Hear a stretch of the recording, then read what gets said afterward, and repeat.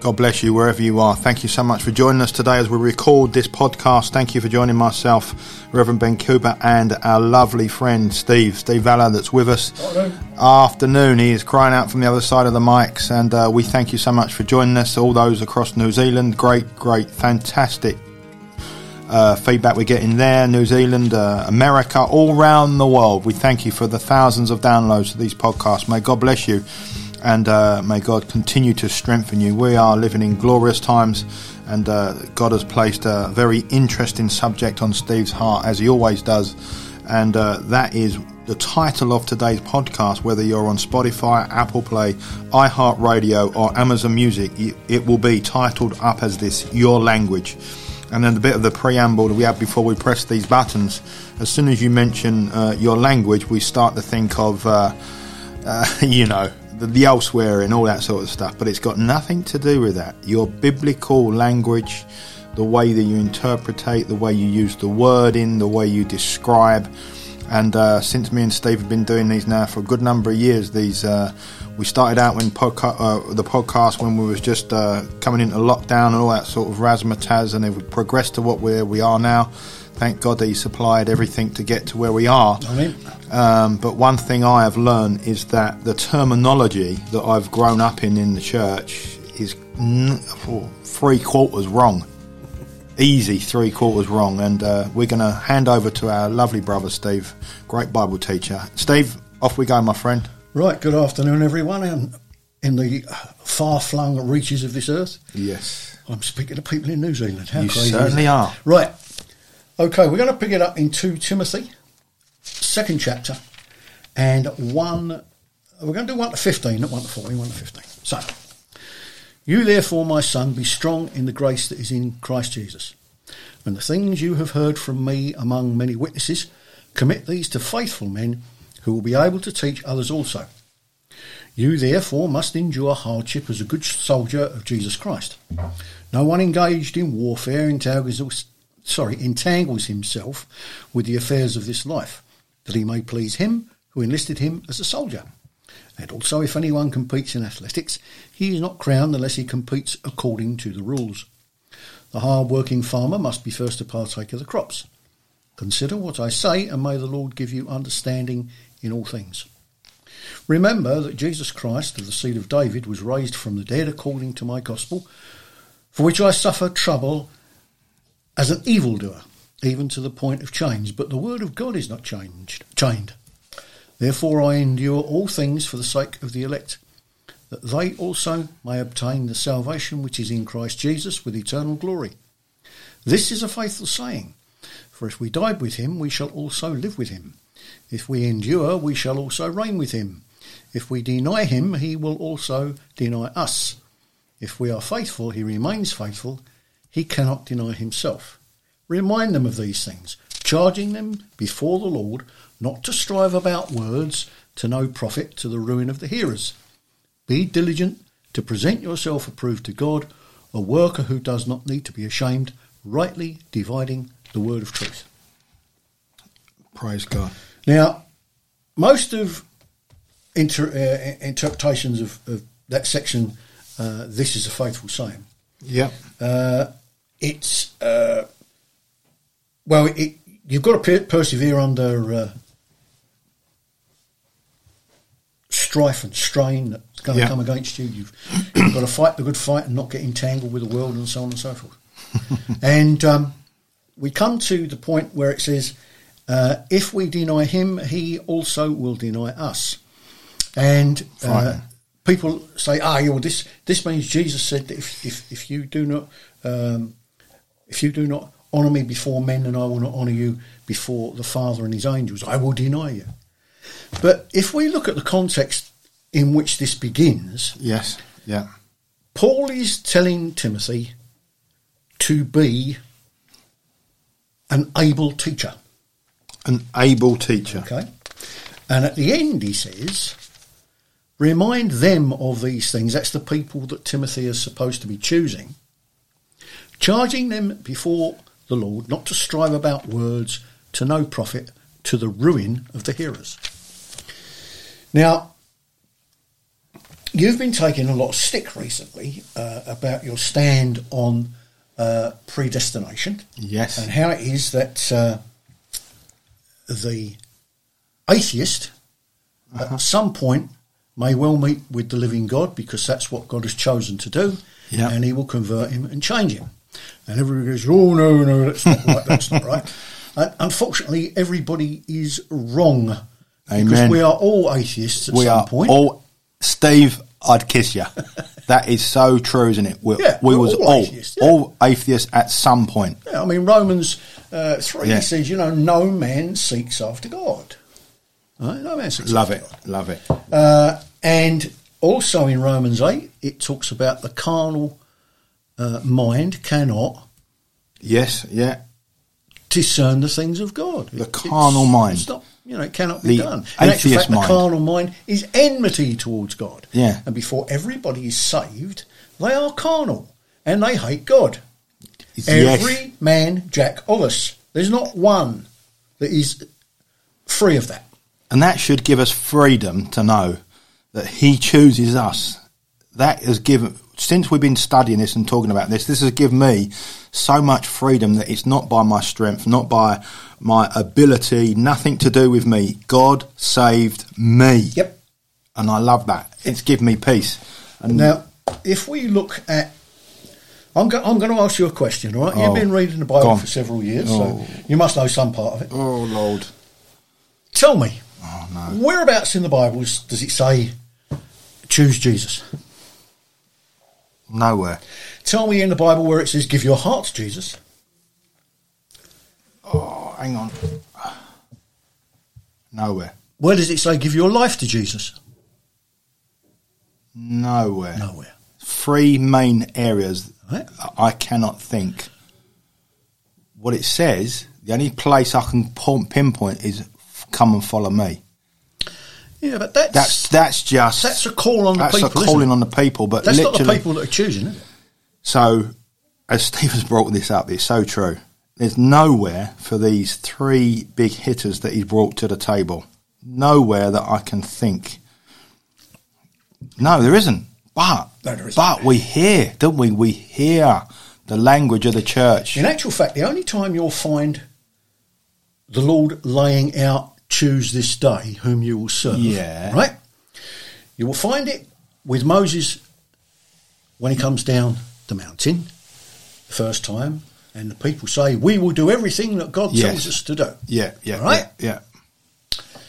And then they continue to fail over and over and over again. God gives them the choice of, gives them the ability, gives them the chance to choose. Yes. And every time they choose, when they come to the mountain of the blessing and the mountain of the cursing, well, of course. We will. Of course we will. We will. We understand. We've got no problem. And of course they fall flat on their face. Every time.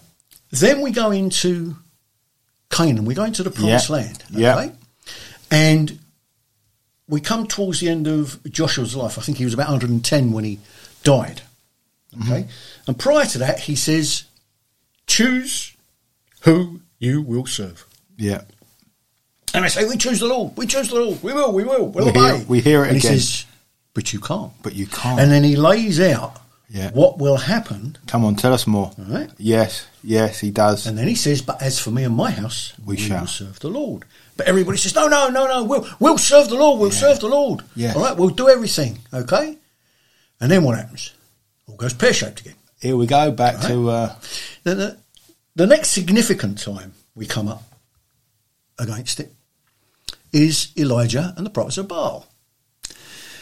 And he says, gather everybody at the mountain. Yes. Okay?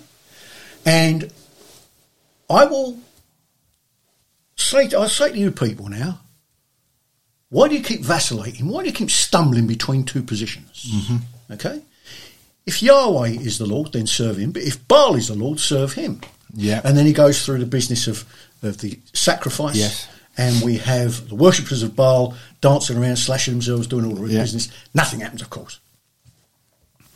And at the end of it, we know God sends down fire, burns up everything, the lots. The lot. All right? And then suddenly people, let's kill all the prophets of Baal, you know.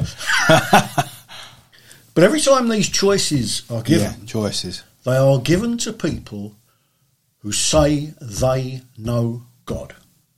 They are not given to people that are not supposed to be Yahweh's. So this makes a clear biblical fact that no one outside, because I believe you're making two circles just for quickness here. Steve's making two circles. The circles that he's talking about are the church, the called, those ones in that. Even they're going, yes, we will, but they don't. And then on the other circle of the world, there's no way no one in the world is going to go, I'm going to go and follow that holy God.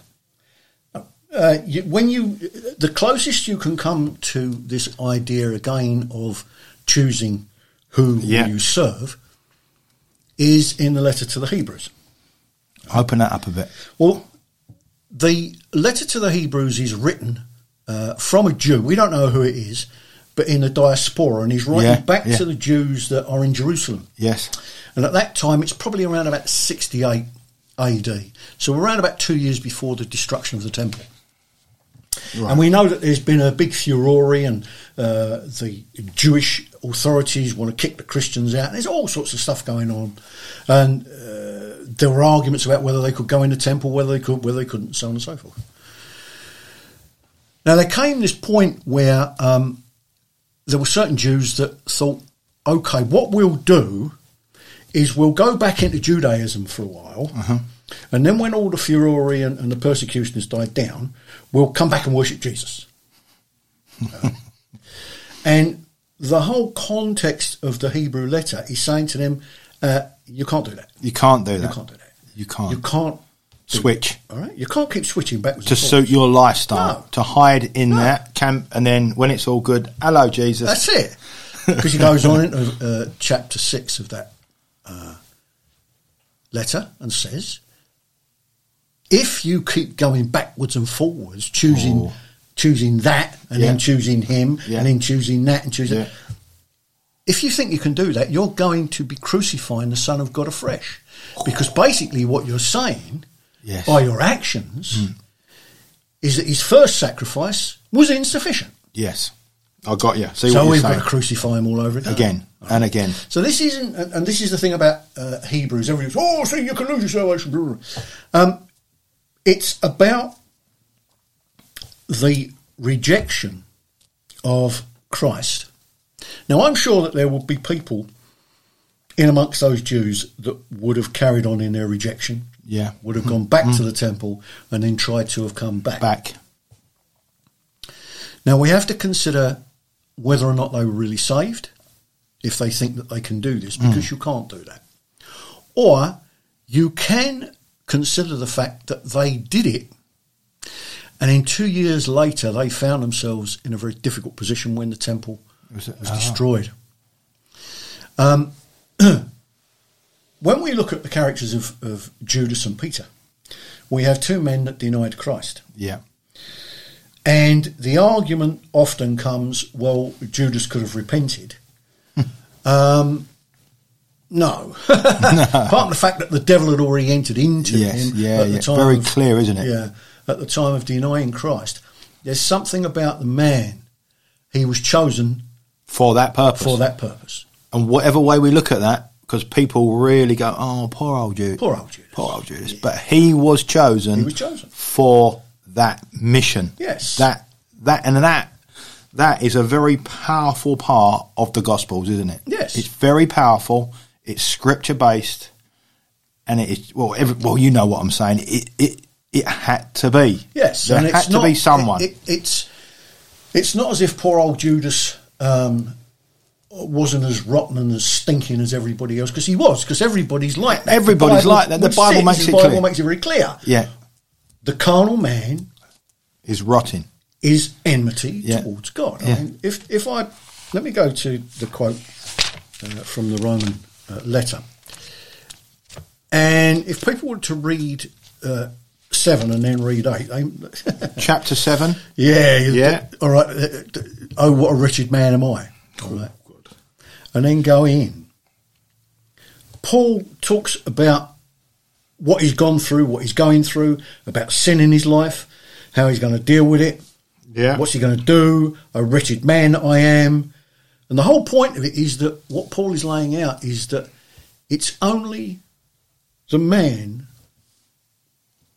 who is saved and knows Christ feels wretched about his sin. Love it. That is so true. Because when I was where I was, I didn't even think of God. I was enjoying it. And it was the normal drum of life. Yes. And I was an atheist. Yes, I mean, everybody does. I mean, no matter who you are, down a pub or wherever you are. Snorting it up your router or whatever it is. You are anti-God. Yes. Anti-Christ. Yes. And when I was anti-Christ, anti-God, he had a plan for me. Yes. So why would anyone in the world want to go, you've got that wrong because really you have the power? Well, we'll come out. Come on, lips are closed. But it says here in Romans 8:7, because the carnal mind is enmity against God, for it is not subject to the law of God, nor indeed can be. Subject, interesting. So then those who are in the flesh cannot please God. And then he goes on about those that walk in the Spirit and so forth.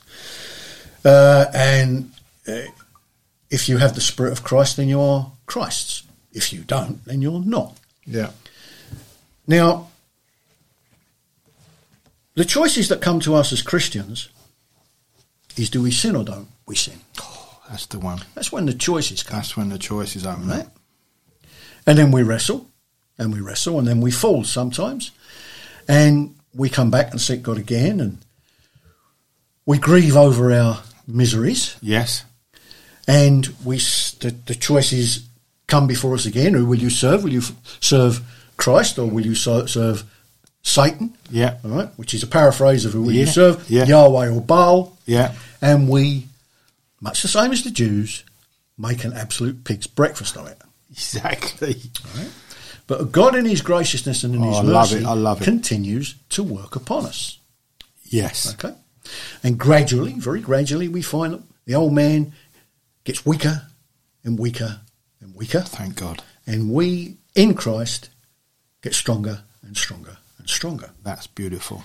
And we find things that were attractive are not attractive anymore. Yeah. We find that things that we used to run to do, we hate to do. Yeah. Come back again. Come back to the scripture. Romans 7 again.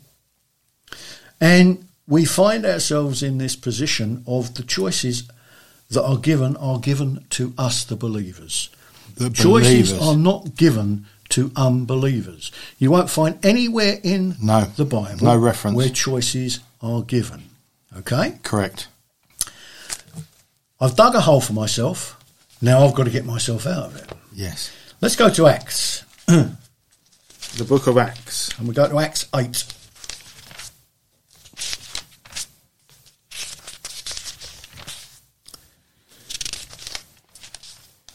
The scripture is so powerful.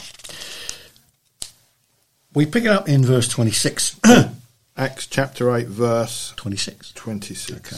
Now an angel of the Lord spoke to Philip, saying, "Arise and go toward the south, along the road which goes down from Jerusalem to Gaza.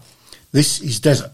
So he arose and went. And behold, a man of Ethiopia, a eunuch of great authority under Candace, the queen of the Ethiopians, who had charge of all her treasury, and had come to Jerusalem to worship, was returning.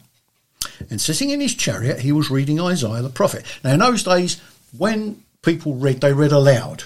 All right, it wasn't the way we read our Bibles. It was a spoken word. Then the Spirit said to Philip, "Go near and overtake this chariot." Okay, now, God has sent Philip. Now the Spirit is saying, "Go and overtake the chariot." All right, this is God at work. Okay? Yes. And he said, so Philip ran up to him and heard him reading the prophet Isaiah, and said, "Do you understand what you're reading?" And the eunuch said, "How can I unless someone guides me?" And he asked Philip to come up and sit with him. The place in the scripture which he read was this: "He was led as a sheep to the slaughter, and as a lamb before its shearer is silent, so he opened not his mouth. In his humiliation his justice was taken away. And who will declare his generation? For his life is taken from the earth." So the eunuch answered Philip and said, I ask you, of whom does the prophet say this, of himself or some other man? Then Philip opened his mouth and, beginning at this scripture, preached Jesus to him. Now as they went down the road, they came to some water, and the eunuch said, See, here is water. What hinders me from being baptized? Then Philip said, If you believe with all your heart, you may. And he answered and said, I believe that Jesus Christ is the Son of God. So he commanded the chariot to stand still, and both Philip and the eunuch went down into the water, and he baptized him. Wow.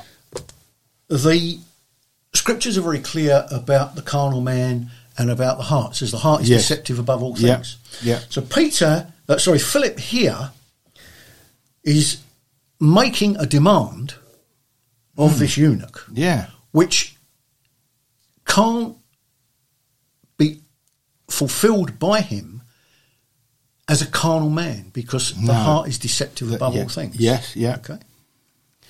So as Philip preaches this word to him, faith comes by hearing, and hearing by the word of God. Praise God. Something changes in the eunuch. By the hearing. By the hearing of what is being preached to him by Philip, there is a change of heart.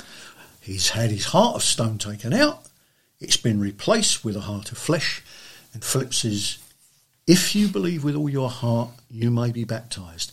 And the eunuch says, I believe. Completely of God. That, Ben, is all that has to be asked of people when the gospel is preached. You don't have to stick your hand up in the air. No, you don't. You don't have to come running down the front. Praise God. You don't have to go through all the razzmatazz. You have to ask the question, do you believe? Now. And to get to that point, God has already started.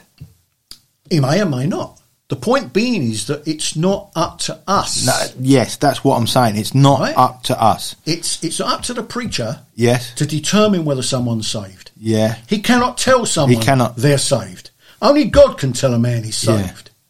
Yes, that it's the preacher's job is just to preach. Just to preach. Just preach. Yes, all he is. He's short, just an instrument. He's a postman. All right? Delivering a word. I've got a message here for you, and here it is. Who will believe the message? Yeah. That's that simple. That's it. We don't need the figures. We don't need to know who's saved, not saved, what's going on. Just preach. And if someone says they are saved, then their life will reflect that. Yes. If they are not saved, their life will also reflect that. And that's why you end up with wheat and tares in the church. They look very, very similar. But the tares offer no nourishment. Yeah, interesting. Right? But the wheat offers nourishment. Yes. We feed one another. We do feed. Yeah, you're right. Words, biblical interpretation, the teaching and the sharing of the word. One of the reasons why we're supposed to gather together. Remember Paul when he said to the Romans, I wanted to impart a spiritual gift to you. Yeah. That is, that we might encourage one another. So, even Paul. Right? So Paul wasn't going to go down there and lay on hands and say, receive the gift of healing or receive the gift of that. Steve's hit a very interesting button there, because Paul said, I need it. Yeah. So here we have I would consider the greatest writer of all time, Paul. Yes. And he's actually saying, I need some fellowship. Yes. But we've got these characters out there that are literally lone rangers. Yeah. So it shows you, doesn't it, through Scripture again, that the greatest writer of the New Testament with so much writing actually says, I need your fellowship. Yep. So we can bounce and encourage each other. Encourage one another from where? From the Word. Yep. That is quite I've never really, God has never really revealed that to me before like that. That even Paul, I've read that so many times, and God keeps the Scripture until a certain point, that even teachers and preachers need encouragement from your brother or your sister. We all need it. We all need to sit round the table. Every single one of us. Yes. All right. We all need it. Because if we don't get it, we become boxed in a... Well, we can wither. Yeah. All right? Yeah, we can wither. All right, we can wither. We can get tired and exhausted, and it's like carrying this weight. we wonder if what we're doing is right. Have I got it we right? wonder about this. We wonder about that. We're not looking to be bigged up. No, we're just looking. But we need that encouragement. Because there's a difference, isn't it, between encouragement and being bigged up. Yes. The bigging up comes from the characters that we spoke about before, but the encouragement comes from your brother and your sister in Christ. Yes. Yeah. How are you? Okay. Let's have a look at the word. Let's pray for you. Well, see, this is the other thing that comes into it. Now, let's take a scenario. The preacher stands up and he preaches a message that God has given him. Yeah. And from that message, God ministers to people in the congregation. I know that it happened on Sunday, didn't it? It did. With people, they came up to you and said, Yeah. "You've been reading my mail, Ben." Yeah. What's going on? What's going on? And the thing is that's the Spirit of God at work. Yeah, 100%. You had no clue or understanding of what was going on until after the event, when they came up and they shared with you that God had been speaking to them through what you were saying. Most definitely. So this is part and parcel of the gospel. It's why we need teachers and preachers and so forth. So when we have this at work, or the work of the Holy Spirit going on, we hear of a brother or sister that may be struggling or contending over whether or not they're saved. And it's at those times when we come alongside of them and we talk to them, we pray with them, we get to know them, we get to know their struggles. And these are the times of encouragement, that we strengthen one another with psalms and hymns and spiritual songs. Yeah. And we are there to bear one another's burdens. So true. So scriptural. And one of the reasons why we need this is that if we don't have that, we don't know who the tares are. Interesting point. Yeah, if we don't have that. We don't know who the tares are. No. And the tares, after a while, will be revealed. Will start. Right? They will be revealed, but they can cause a lot of problems in a fellowship. I've experienced. Right? Yes. So this idea of choosing Jesus, choosing to follow Jesus, and putting your hand up and going through that showmanship, nonsense, all right? Yeah. Because that's what it is. It's a nonsense. It's rubbish. Yeah. Go down the front, stick your hand up. I mean, we've all been there. We've all done it. We've all gone all through engaged in it. All right? All got sucked but into it's not it. biblical. There's no biblical language that there backs isn't. it up. No. As I say, the only time when choices are given, they're given to believers. Yes. They're not given to unbelievers. God, dear, this is just throwing open the lid of this conversation, isn't it? It's not given to non-believers. No, all they're asked to is, do you believe? That's all they're asked. That's do you it. believe? Do you believe? Yes or no? That's do you it. believe? Yep. Done. Bye. That's it. That's it. So all this altar call, the sinner's prayer, oh dear me. It's man's It's way. man's It's man's right, okay. of keeping on his finger on the button. 1985. Yeah. We had marches for Jesus. Yes. Going through London, various other cities. We had people claiming the city for Jesus. Oh. We had people claiming this and that. They were doing prayer marches and prayer walks and so on and so forth. We are now 37 years, nearly 40 years down the line. And the number of Bible-believing Christians in this country has dropped since then. Significantly. And being alive both then and now, and being able to see the result of what was supposed to be a powerful move of God. Yeah. Well, it wasn't. No. It wasn't a powerful move of God. It was people. I mean, I remember one of the chants. With a good idea. Well, I remember one of the chants at that time. If not now, when? If not us, who? Okay. If not now, when? If not us, who? And what they were saying in this declaration is that we are the children of God and we must take this place for Jesus and we must do this and we must do that, because if we don't do it, no one else is going to. No one else is going to. Right? And there was poor old God sitting up in heaven, and he's saying to himself, I'm glad this lot turned up, because I've been banging my head against the brick wall for years, and now they've turned up. Thank goodness I've done all this creation. Thank goodness now these ones that I've created are telling me what to do and how to do it. Yes. And the same thing with the missions to England and Mission London, and from people like Louis Palau and Billy Graham. Now, I know God would have used that and people would have been saved, but again, seriously, there was a great boast from. It wasn't Louis Palau wasn't boasting. He did give glory to the Lord, but he used to say things like, thousands of people have come forward. Thousands of people have come forward, but it didn't do much good because the country's in the right state. It's declining, isn't it? Yes. Christianity. We can't get away from the fact that it's declining. Well, it's not just that. It's not just the country's declining, but the biblical literacy of the church. And that's the key thing, isn't it? That's the important thing here. Yeah. The biblical literacy of what we call, or what they call themselves, the church, is almost non-existent. Well, in America, there's something like 250 million people that claim to be Christians. But there's only 15% of them that have got a biblical worldview. So if we bring...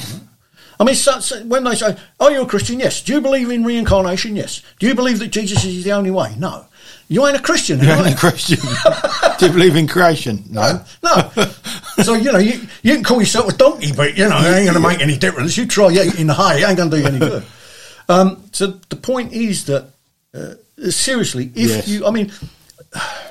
This twit Rowan Williams, I don't know if you've seen it. Yeah, I've read it. I read it and I could not believe, even when you pinged it to me yesterday. What is it? It's to do with the gender, isn't it? Yeah, it's a sanctified journey. And you think, is it? Really? Is it? Yeah, right, okay. I mean, I thought it was so bad. my sin is sanctified. To be honest with you, I thought it was bad enough when he got the job and I found out he was a druid anyway, but there we go. Yeah. But...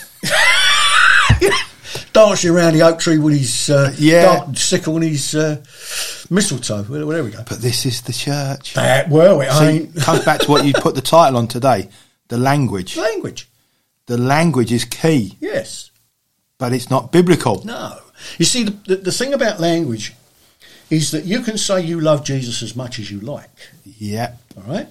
You can say Jesus is my Lord.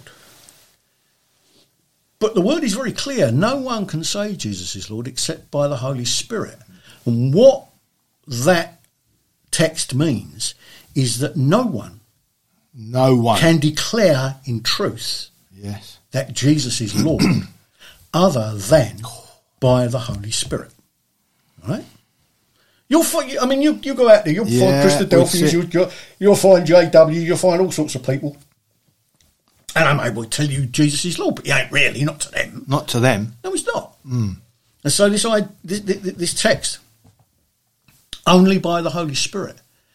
What does it do? Well, it comes back to God, and it says that God confirms in that person that they are truly born again. You know that you know that you know that you know. And listen, there is no way of describing that, do you? No. I mean, a number of times there was a thing on one of the Facebook pages. Calvin Robinson is a bloke that works for GBN News, and he's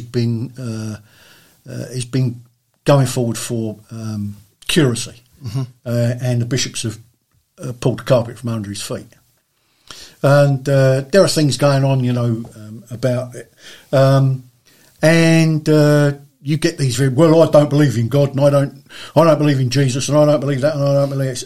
Hey, so what's new? What's nothing new under the sun? What do you want, a pat on the head or something? Who cares? It doesn't matter. At the end of the day, yeah, it's true. You may well find yourself believing in this Jesus who you don't believe in. That's right. If God wants to get hold of you, or he's going to get hold of you. That is so true. He's going to get hold of you. No one can escape. No. You can be the strongest and the most cleverest person with words and say this and say that, but when God is going to arrest you, your language and your ability and your skill sets are not going to be able to hold him at bay. There's an old saying about preaching the gospel. It's first to the glory of God. Yes. second to the conviction of sin, Yeah. and third to the salvation of the soul. You pulled that out of the old bag. Now, that second one, Yeah. conviction of sin, conviction does one of two things. Yes. It either drives people away or it draws people in. Mm-hmm. All right? It does. It does. You've either got people that say, I couldn't care less, I'm not interested, go away. Off I Don't go. want to know. All right? Yeah. Or you've got people that say, yes, I believe. You will find that people will say to you, yeah, well, you know, when I was saved, I know that I could have said no. You know, I could have said to God, no, I'm not interested. Well, yeah, you could have done. You could have done, but... But when you go back and consider it, what was going on inside of you at that particular time? Did you even consider saying no? Did you? What made you say yes? What made you say, I believe? I believe. And then tell me Interesting that stuff. it was your fallen, intellectual, carnal mind that made the choice. My flesh. It ain't going to happen. The flesh. There has to be...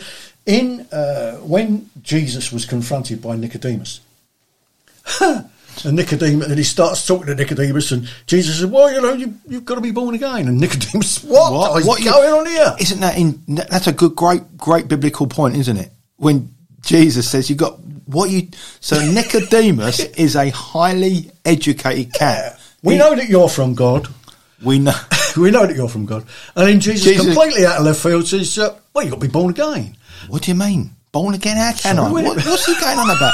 I've come to you by night. Yeah. I'm a great learner and a great articulator, and I've come to you and said, help. Yeah. And you said, I've got to be born again. And then Jesus also says to him, well, let's quote it. Let's quote the scripture. Let's go. Let's not fiddle around with it. Let's get so straight it's in John into 3. John chapter 3. And I would suggest anybody who's going to read chapter 3, read the whole lot. Don't stop at 3:16. Read the whole lot. Okay? So, the new birth. Rabbi says, we know that you are a teacher from God, for no one can do these signs that you do unless God is with him. Jesus answered him. He didn't ask a question, but Jesus answered him and said, most assuredly, I say to you, unless one is born again, he cannot see the kingdom of God. He cannot see the kingdom of God unless he's born again. Nailed it. You can't see it. Not enter it. You can't see. You can't see it. So there has to be a change within. All right? There has to be a change within. Now, if we just go down a few verses, we have John the Baptist. Yes. All right. And it picks it up in 25. Then there arose a dispute between some of John's disciples and the Jews about purification. And they came to John and said, Rabbi, he who was with you beyond the Jordan, to whom you have testified, behold, he is baptizing, and all are coming to him. And John answered and said, a man can receive nothing unless it has been given to him from heaven. Wow. 27. Right? John replied, a person or a man can receive only what is given. Finished. That's it. You can't fight it. It's coming. Salvation. Everything is given. Yes. It's given. Now, was it Pilate or Herod? I keep forgetting this because when one of them, what one was it? When he said to Jesus, he said, "I've got power to release you," Pilate. And Pilate and Christ said, "You've you only got power because it's been given." Because it's been given. Yeah. So there we go again. Yeah. It's been given. Now, I'm glad you've picked up that point at crucifixion, because there's this intriguing scenario of the cross when there are two thieves being crucified next to Jesus. Yes.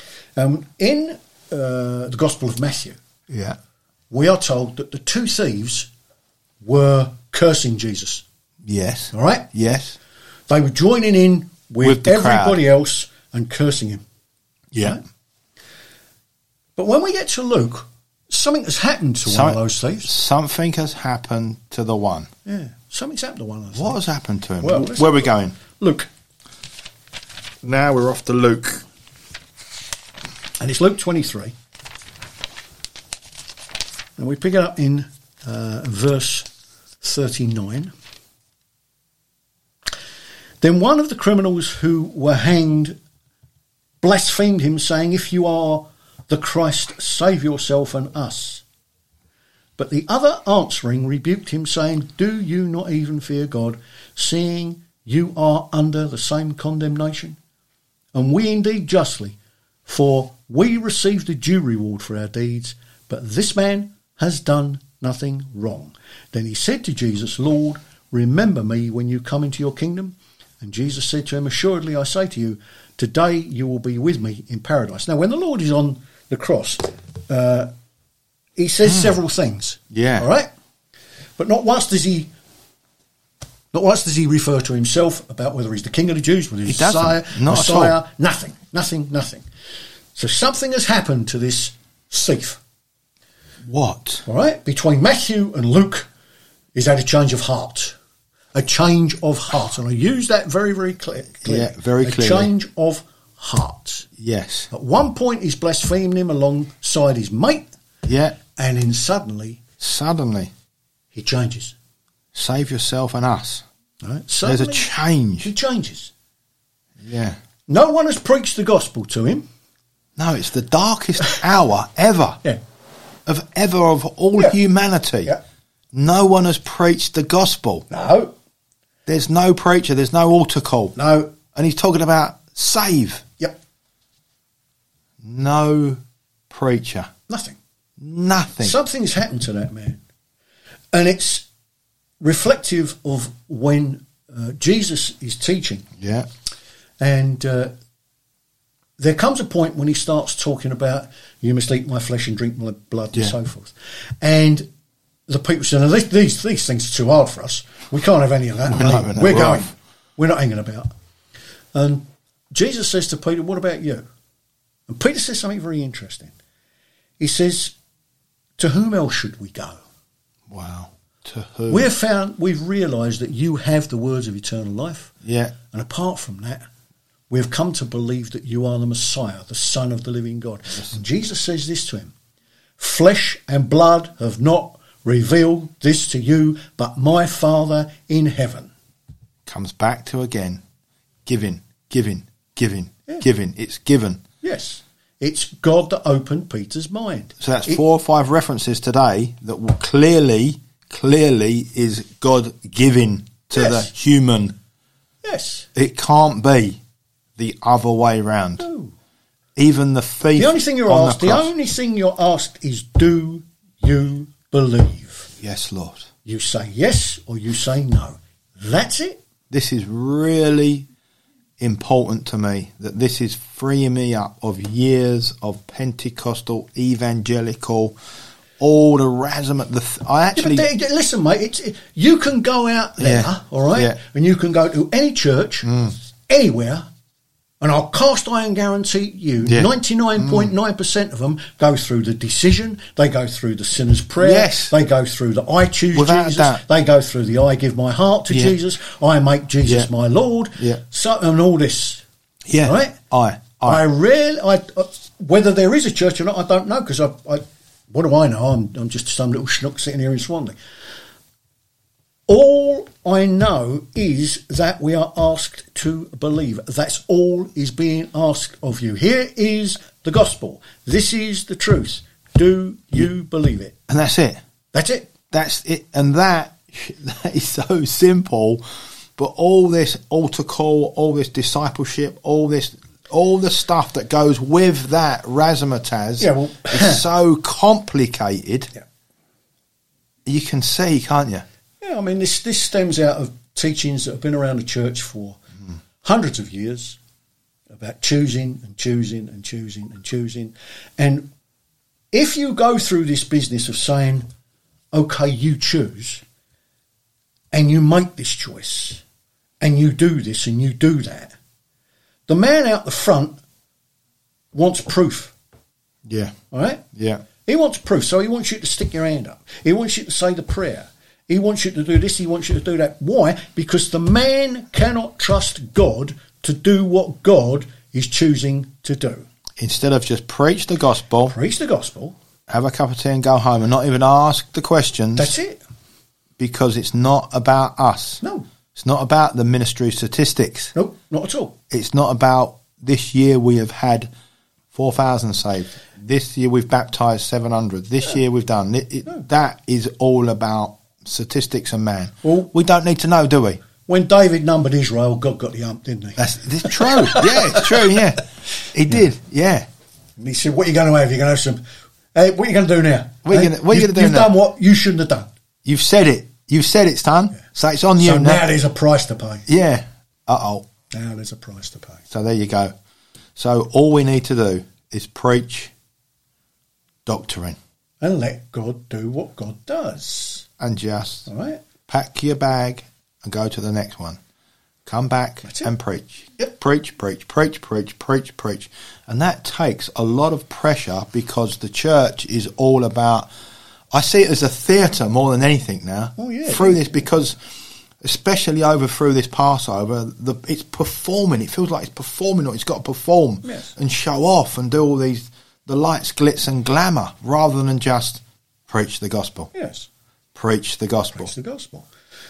Don't give no altar call. Just preach. Just preach the gospel. Get out of God's way and let God do what He wants to do. Because that Luke 23 that what I've got open in front of me on this iPad, you know, the thief on the cross. There's no gospel preached. No. There's no preacher. There's no evangelistic meeting. There's no stadium with someone giving a message.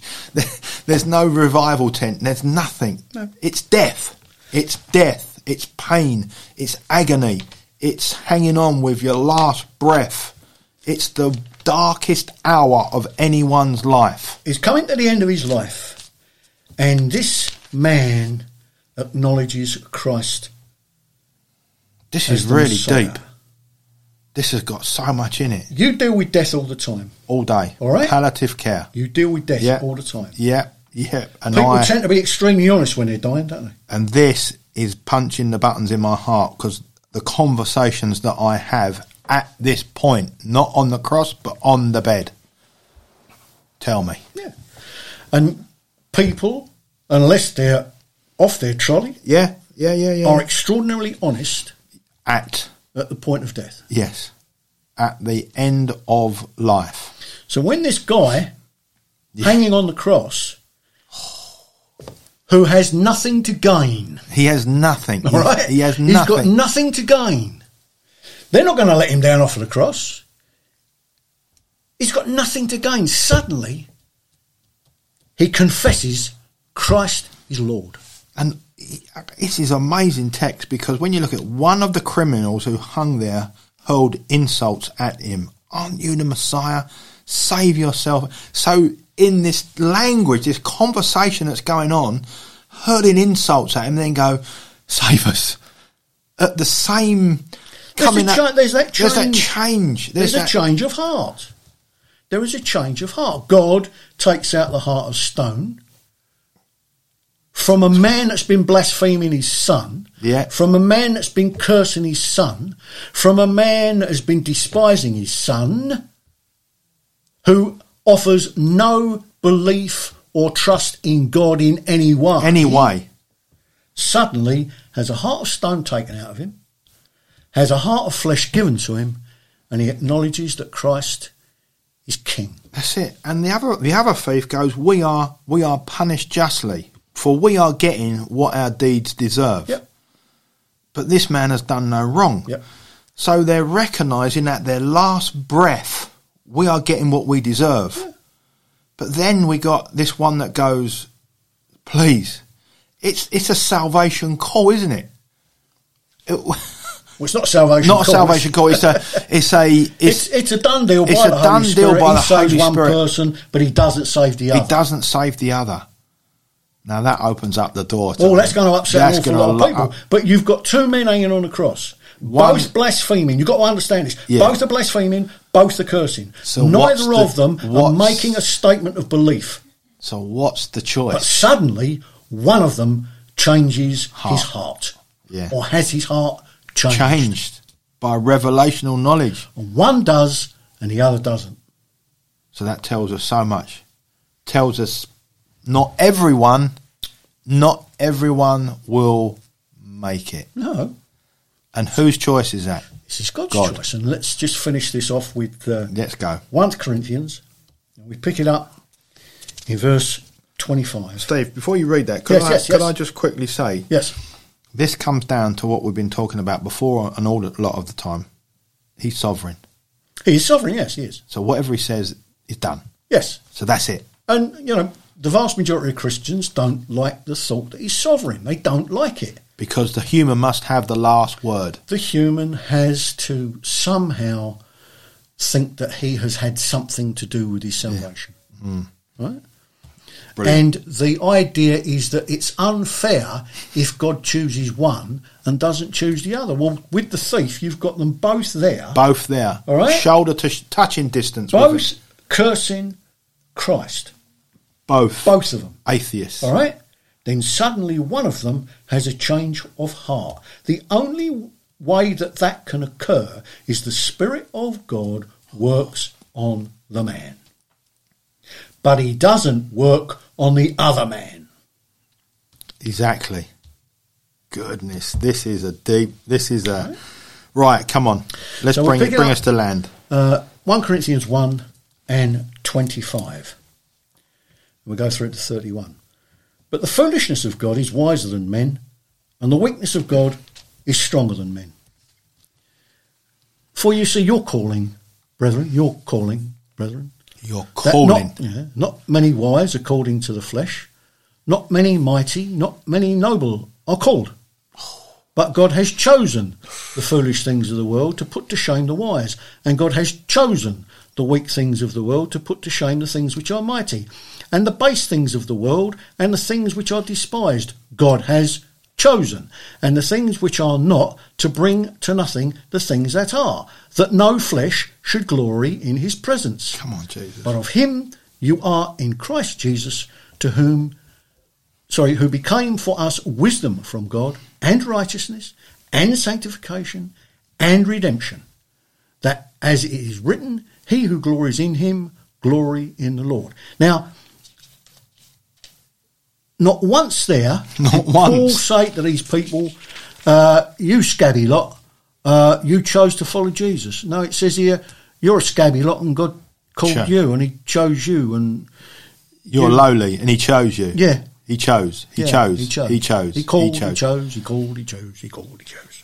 There's nowhere, is there, when we really dig this and the Holy Spirit opens this up, that you can find this place where the human has that capability of saying, I'm going to decide. Well, if you look at the whole of that Corinthian passage, Paul is saying it in so many words. Look, the wisdom of the world doesn't want to know. Yeah. Right? And men are wise in their own eyes. Yeah. So they don't want to know God. So God has decided to choose you. You rotten, horrible, stinking lot. Just the same as me. All right? Perfect.